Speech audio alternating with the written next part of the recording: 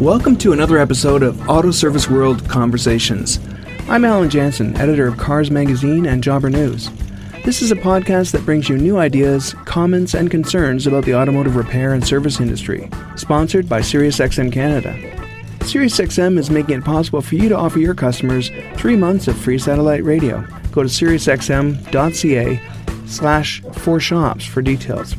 We are also sponsored by the Automotive Aftermarket Parts Exposition, the virtual Apex Experience Show, which will be held November 3rd to 5th and is free to attend. The virtual Apex Experience offers free accredited training sessions presented by elite technicians who will address the industry's most important topics. Plus, there will be the opportunity for one-on-one meetings with key suppliers. For more information and to register, visit www.apexshow.com.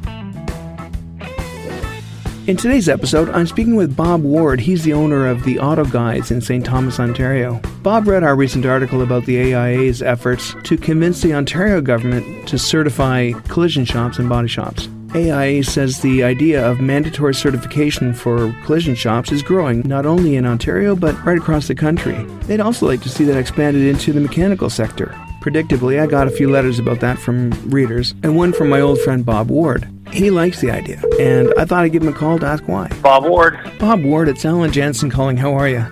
Not bad, and yourself? I'm good. I'm sorry to call you on a Saturday. I hope it's not inconvenient. I don't have a problem with that.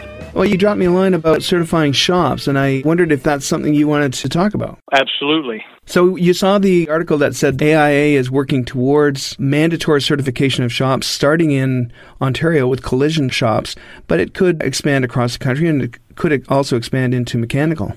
What do you think of that? I'm hoping it would, because the bar needs to be raised. There's too much stuff going on that is bringing down the trade. And I'm not going to say that governments don't want to do it, but they don't have the manpower to enforce the rules and regulations. And what's happened as a result is that there's a boom of illegal shops operating. Really? In your area, or have you noticed this in other areas as well? All over, and it's in the bigger urban areas. So these are fly-by-night operations that pop up in industrial areas? That's correct, and they don't have licensed techs, and they don't follow the same guidelines. Some of them aren't registered with CIA or anything. But the unfortunate part here, and this is the frustrating part from me being a shop owner and a Chamber of Commerce member, is that there's a steady stream of customers for these people. What do you account for their popularity? Is it because people are price conscious? Correct. And with the technology on these cars improving at an unbelievable pace, the cost of repairs are going to become substantially more, and this is why people are becoming more price conscious. Of course. And, everybody does, and, you and I both do it. Yeah, but I do it when I'm buying books, Bob. I don't do it when I'm buying something that's going to save my life or cost me my life if it's not well maintained.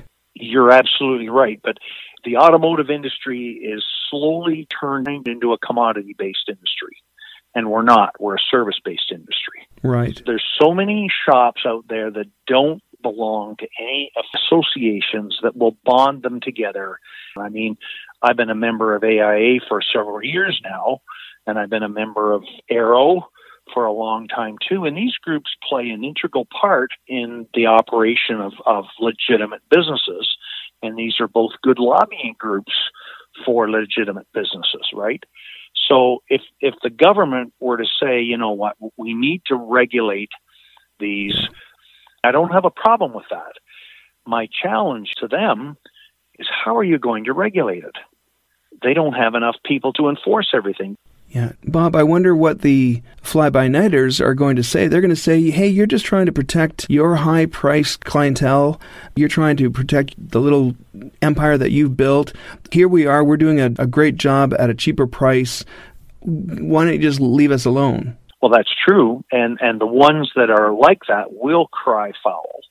But sooner or later, they're going to realize that they're not going to be able to play anymore, because it's going to require a huge monetary infusion of equipment and technology and subscriptions, right? And they're not getting the money for it. And they don't have the money for it, and they're not willing to pay the price to get the skilled technicians to pay them to be able to do the work. Yeah. But you can't flip a switch with an Allen and have it disappear overnight. Mm-hmm.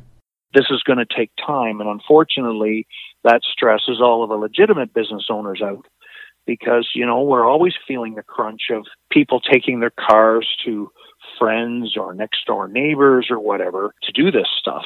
And that is going to go away very quickly. Well, there's a lot of shop owners that wouldn't want the government to get too involved, force you to write a test or to pay a lot of money to get a license to be certified to open a shop. They're going to resist the bureaucracy element. Do you also have some hesitation about letting the government get too involved in this? I'm going to say the general theory behind it, I'm 100% behind that, right?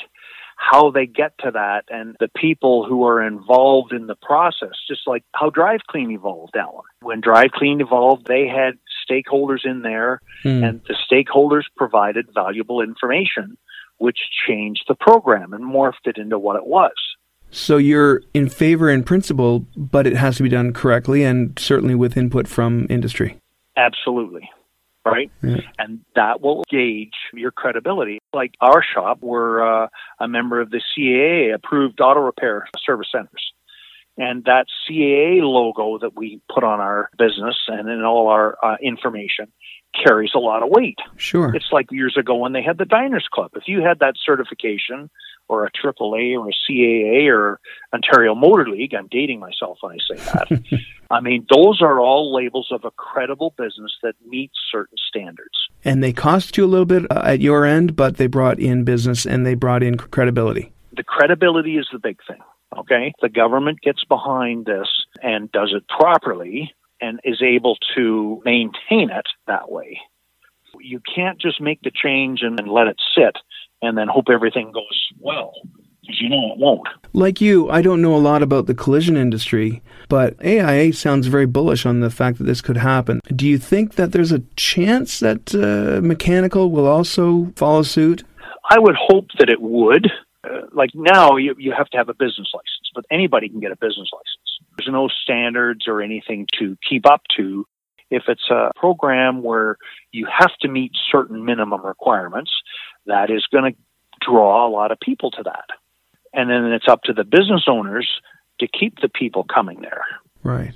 It doesn't sound that onerous to meet certain levels of service and competence. Well, competence is the big one.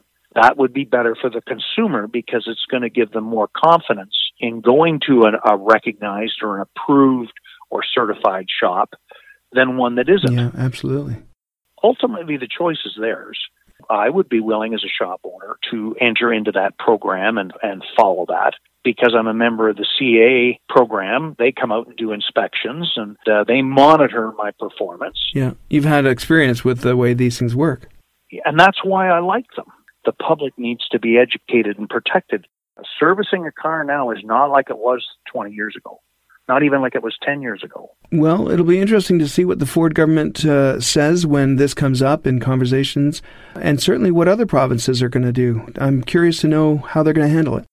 My hat's off to the AIA for pushing this initiative. Well, I'm going to put you in the column of enthusiastically supporting mandatory certification for shops. Absolutely. Good. Well, thanks very much for talking to me, Bob. I hope you have a great weekend, and we'll talk soon. You bet. Okay, take care. Bye-bye. Well, that's it for another episode of Auto Service World Conversations. I'd like to hear what you think about mandatory certification for shops. And if you have a point of view that you'd like to share with the industry, let me know. You could be a guest on an upcoming podcast. Just drop me a note at alan@newcom.ca. As always, I'd like to thank SiriusXM Canada and the Virtual Apex Experience Show for sponsoring us. And you for listening. I'm Alan Jansen. See you next time.